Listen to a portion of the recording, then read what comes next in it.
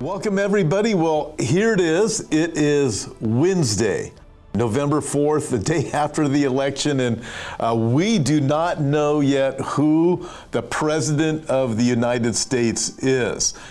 So, in fact, we're hearing that we might not know for a while still, and there's a lot of people that have a lot of anxiety.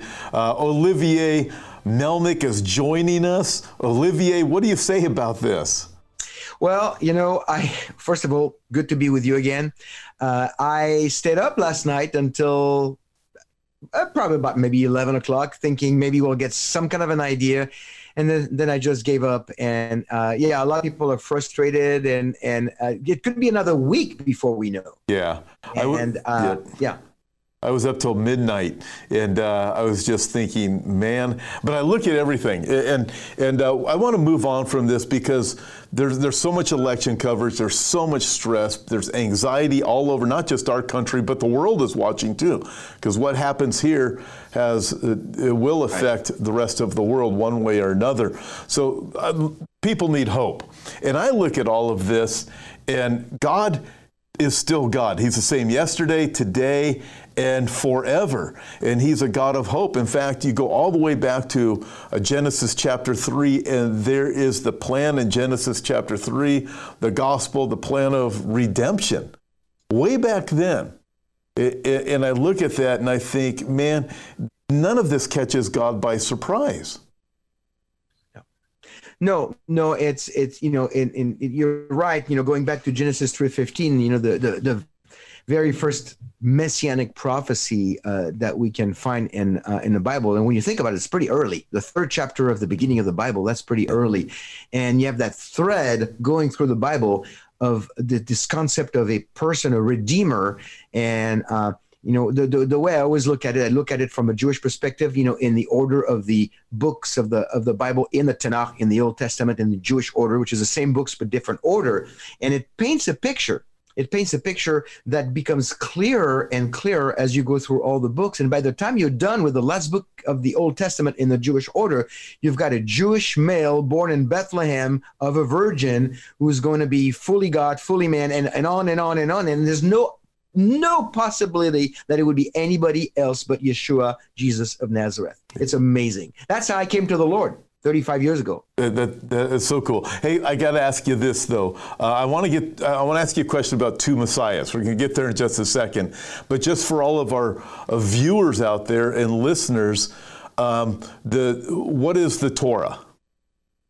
Okay, the Torah is one section of the Old Testament. Christians have a whole Bible, Old and New Testament, from Genesis to Revelation, and Jewish people believe that the Old Testament is the Word of God, and the New Testament is not inspired. So if you look at from a Jewish perspective, the Tanakh is the Old Testament, and Tanakh, it really is an acronym of three letters, TNK, Tanakh.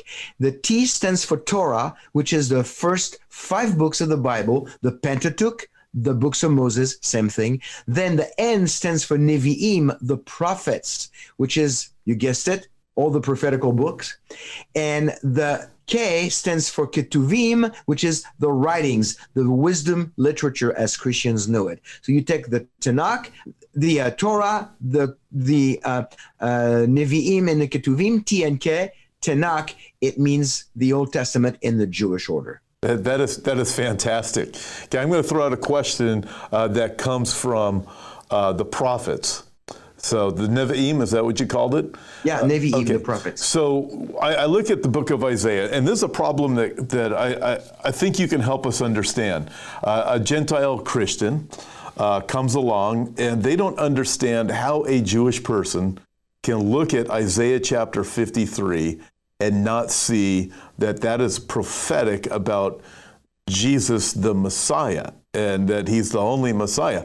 In fact, Olivia, I was in Jerusalem one time a few years back, and I was walking around interviewing some of the Orthodox Jews. We were doing it on film, and it was a lot of fun. Some of the Haredi, and we were up above near the overlook when you're looking down at the huge courtyard. I forget what it's called. and you're up above by the steps where the menorah used to be. And I'm interviewing various Haredi Jews, and I said, well, what's Isaiah 53 speaking of? And then come to find out, there is a teaching that there's actually two Messiahs, isn't there? And that's why it's hard for them to see that Jesus is the Messiah and the only Messiah. Right. Well, first of all, Isaiah 53, there's so many things we can say about it. I will address the two Messiah in a second, but let me say just a few things about Isaiah 53. Until about the 11th century AD, okay, Isaiah 53 and other messianic prophecies were seen by the vast majority of Jewish sages, rabbis, as a messianic prophecy. Now, none of them would say it speaks of Jesus, but they all would admit it speaks of somebody who's going to come and suffer for his people and pay the price, a penalty for his people. It's a messianic. There was a messianic understanding of that passage, and it was all changed in the mid 1100 by a French rabbi. Leave it to the French. By a French rabbi by the name of Rashi, and Rashi reassessed all the messianic prophecies and felt like it was time to look at them and change the interpretation from speaking of a Messiah person to speaking about Israel as a whole corporately. And to this day, Rashi is basically revered as one of the top, if not the top, rabbi in Judaism. So his view has become the normal, the accepted view of all the messianic prophecies of no longer speaking of Messiah, but speaking of Israel. There are other rabbis who disagree with them, and that makes the book of the Talmud is rabbis discussing and disagreeing, and then you got 17 volumes. So that's the Talmud for you. But so that's the first thing. Isaiah 53, I have read it to many Jewish people, and I say, I want to read something to you. What is it? Just listen and just listen and tell me if it paints any kind of a picture. I have read it to Jewish people, and every single time I read it without telling them where it's from, the reaction was, I don't believe in the New Testament. And I said, well, what do you mean? Well, this is talking about Jesus and the crucifixion of Jesus. And I maybe it happened, but we don't believe in that. And then I tell them it's from Isaiah 53. It was written 700 years before crucifixion even existed, and it's from the Jewish prophets. That's when the jaw drops, and we don't really have answers anymore. So this is a very powerful passage. Now, to the two Messiah. Jewish people that believe in the Messiah, and that's, again, not all Jews. Some Jews don't believe in God. Some Jews don't believe in a messianic era. But for those who believe, who are more religious, more inclined to study the scriptures, they believe, many of them believe in two Messiah. And the two Messiah are Messiah, son of Joseph, or Mashiach ben Yosef, and Messiah, son of David, Mashiach ben David. Okay? And the way they look at this is say there's going to be in the history of mankind one Messiah that will come and suffer for his people and die for his people. That's Messiah ben Joseph. Joseph being the Joseph of Egypt, not Joseph, the father of Yeshua. So first Messiah ben Joseph is going to come, he's going to suffer, he's going to be humiliated, he's going to die for his people. Then later in the history of mankind, we don't know when, but later, second time, another Messiah will come, Messiah ben David, Messiah son of David. As we read in 2 Samuel 7:14 or 12 through 16, actually, about the promise of God made to David, a descendant on his throne forever. So the son of David is another title of Messiah, and that's the one that will come and reign and conquer the world, bring peace to the world, and reign from Jerusalem. And so Jewish people are familiar with that. Now, again, religious, practicing Jewish people, which is about 15% of the 15 million Jews in the world. But here's the interesting thing, Tom. Think about it. We are not that far off, because Jewish people think of a Messiah that will come and die for his people, and a Messiah that will come and live and conquer and reign the world. I agree with the two offices. Jewish people, for the most part, believe that it will be held by two different people. I believe that both offices or both ministries will be held by the same person, being Yeshua, who died, rose again, and is going to return a second time. I really love your explanation. While you're talking, I couldn't help but think of Zechariah chapter 12, where it's very specific to the Jewish people when they will look upon him whom they pierced. So when you think of the two Messiahs, it's as if, okay, the Messiah ben Joseph, he died, but then when Jesus returns, that is when the Jews look upon him, when he returns at the end of the tribulation period, and they worship him as the one whom they pierced, mourn for him as one mourns for their only son. It's like the whole thing comes together at that point and realize it was Yeshua HaMashiach. He's the Messiah, the one who died for the sins of the world. Absolutely. I think, and actually, I think it's slightly reversed in what you just said. I think it's when they call on him and say, Baruch haba b'Shem Adonai, we missed you. Blessed is he who comes in the name of the Lord. Because Jesus said, surely you'll not see me again until you say, blessed is he who comes in the name of the Lord. Yeah. So when the Jewish people call on him, that is when he comes and they see him as the one whom they have pierced, and they worship him and they come to a saving knowledge. Yeah. But the first thing to take place is Israel's recognition that they missed him the first time, and they call on him. And what most Christians don't understand is that Jesus is not going to return when we all say, well, when God has got all the people that needs to hear the message and be saved, and then that's when Jesus comes back. No, Jesus returns according to the Bible when Israel calls on him and says, we missed you, we blew you off, we rejected you, you are the Messiah. You are both Messiah ben Joseph and Messiah ben David. Please come. That's when he returns. Yeah, that Matthew chapter 23 is what you're quoting from. And, right. And I agree wholeheartedly. So we also know, in fact, Olivier, we talked about Bible prophecy a lot. There's a lot of things that are developing, regardless of what's going on with the election. Everything is going exactly as God said it was going to go. God didn't lose control. People lose control. God didn't lose control. Everything has to happen according to this particular time frame that God has already determined. Events are going to take place, and America's not going to be a great nation during the tribulation period. So we see things going that way, but ultimately, I believe the tribulation period ultimately is about the redemption of Israel. When you look at it, it's the 70th week of Daniel. It's not the 70th week of the Gentiles or anything like that. It is the 70th week of Daniel. Daniel chapter 9 is clear. It is for your people, that be the Jews. It's for your holy city, that's Jerusalem. You start looking. Not the church.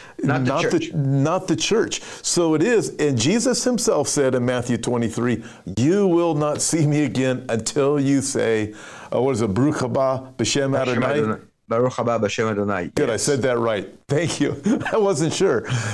Because, you speak primarily French, so how do I know you're actually correct in your Hebrew? You have to trust me. No, I know you are, because I've been testing that for a while. That statement, blessed is he who comes in the name of the Lord. They are going to say that. I believe there's going to be a lot of difficulty for them during that time, but they will call upon the Lord. And we're getting close to that. I was, I'm looking at the way that the Middle East is signing peace treaties right now.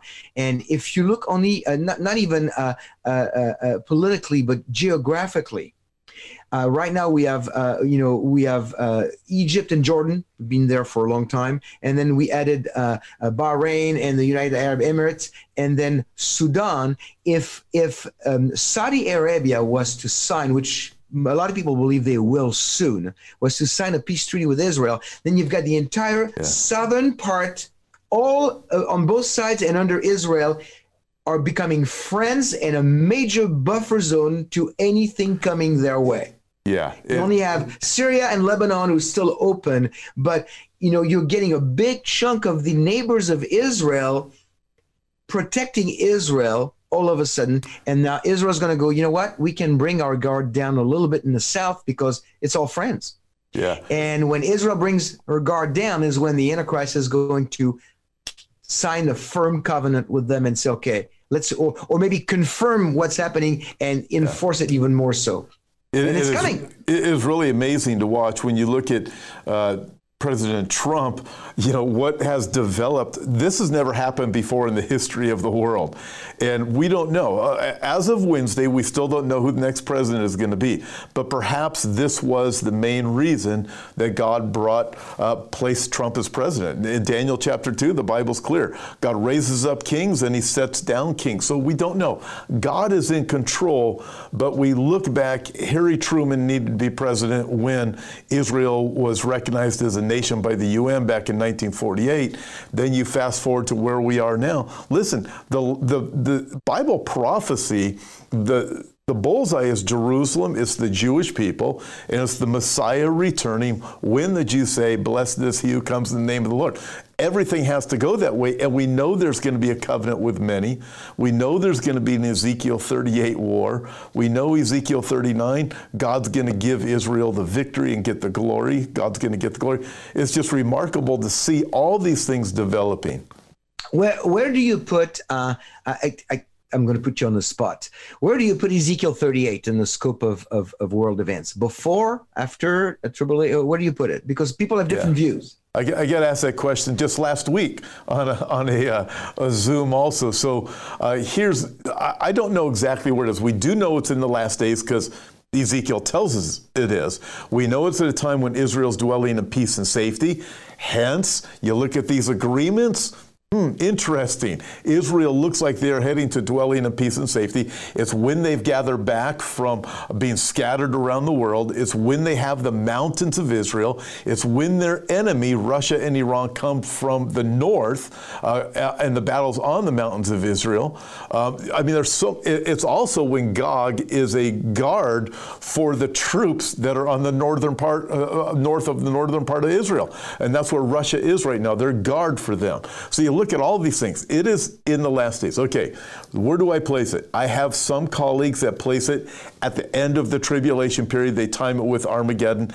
I don't do that. I put it in maybe just before the rapture or shortly thereafter. I've wondered if it's the red horse of the four horsemen of the apocalypse, the second seal judgment, because the red horse is war. It is great war. Could it be that is the great war that's described there in Revelation chapter 6? So it would be that would place it at the beginning of the tribulation period.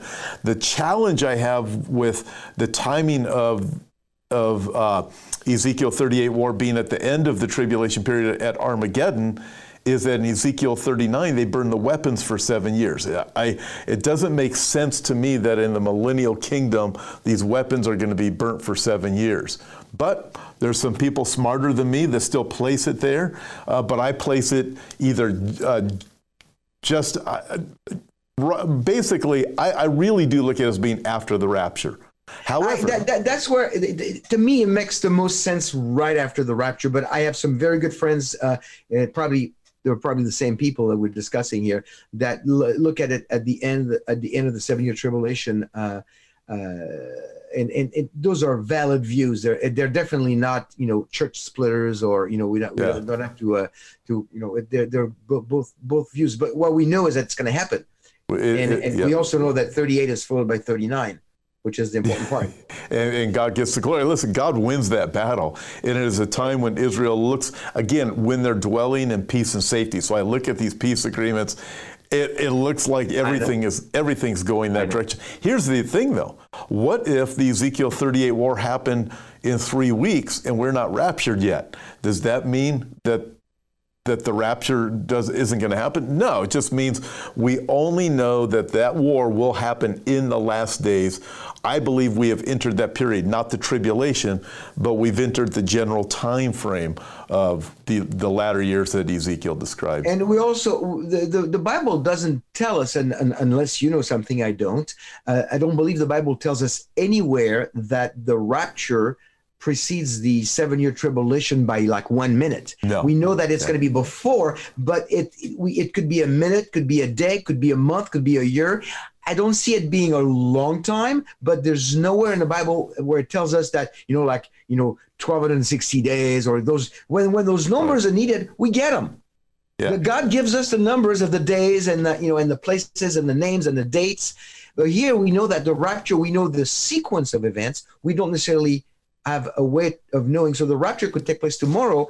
What starts the 7-year tribulation, I think we're in agreement, is a signing of the covenant, Daniel 9:27. Yep. Daniel's very clear about that. God makes it clear. The beginning of the tribulation, again, it's the 70th week of Daniel. It's the confirming of the covenant. So there already has to be a peace agreement in place in order for it to be confirmed later. So I look, was Donald Trump here just for that purpose, or that was the main purpose, not just for that purpose? I don't know. That's just speculation. But regardless, this peace agreement is out there. It's also interesting. It's called the Abrahamic Covenant, which would be another good topic for... Well, no, the agreement. Abrahamic agreement, yes. The Abraham Accord. agreement, yeah. Accord. It made me cringe. I'm going, oh, that's pretty close. Yeah, well, that's what I'm thinking, but it's going to be confirmed later on, according to Daniel. So that has to be in place.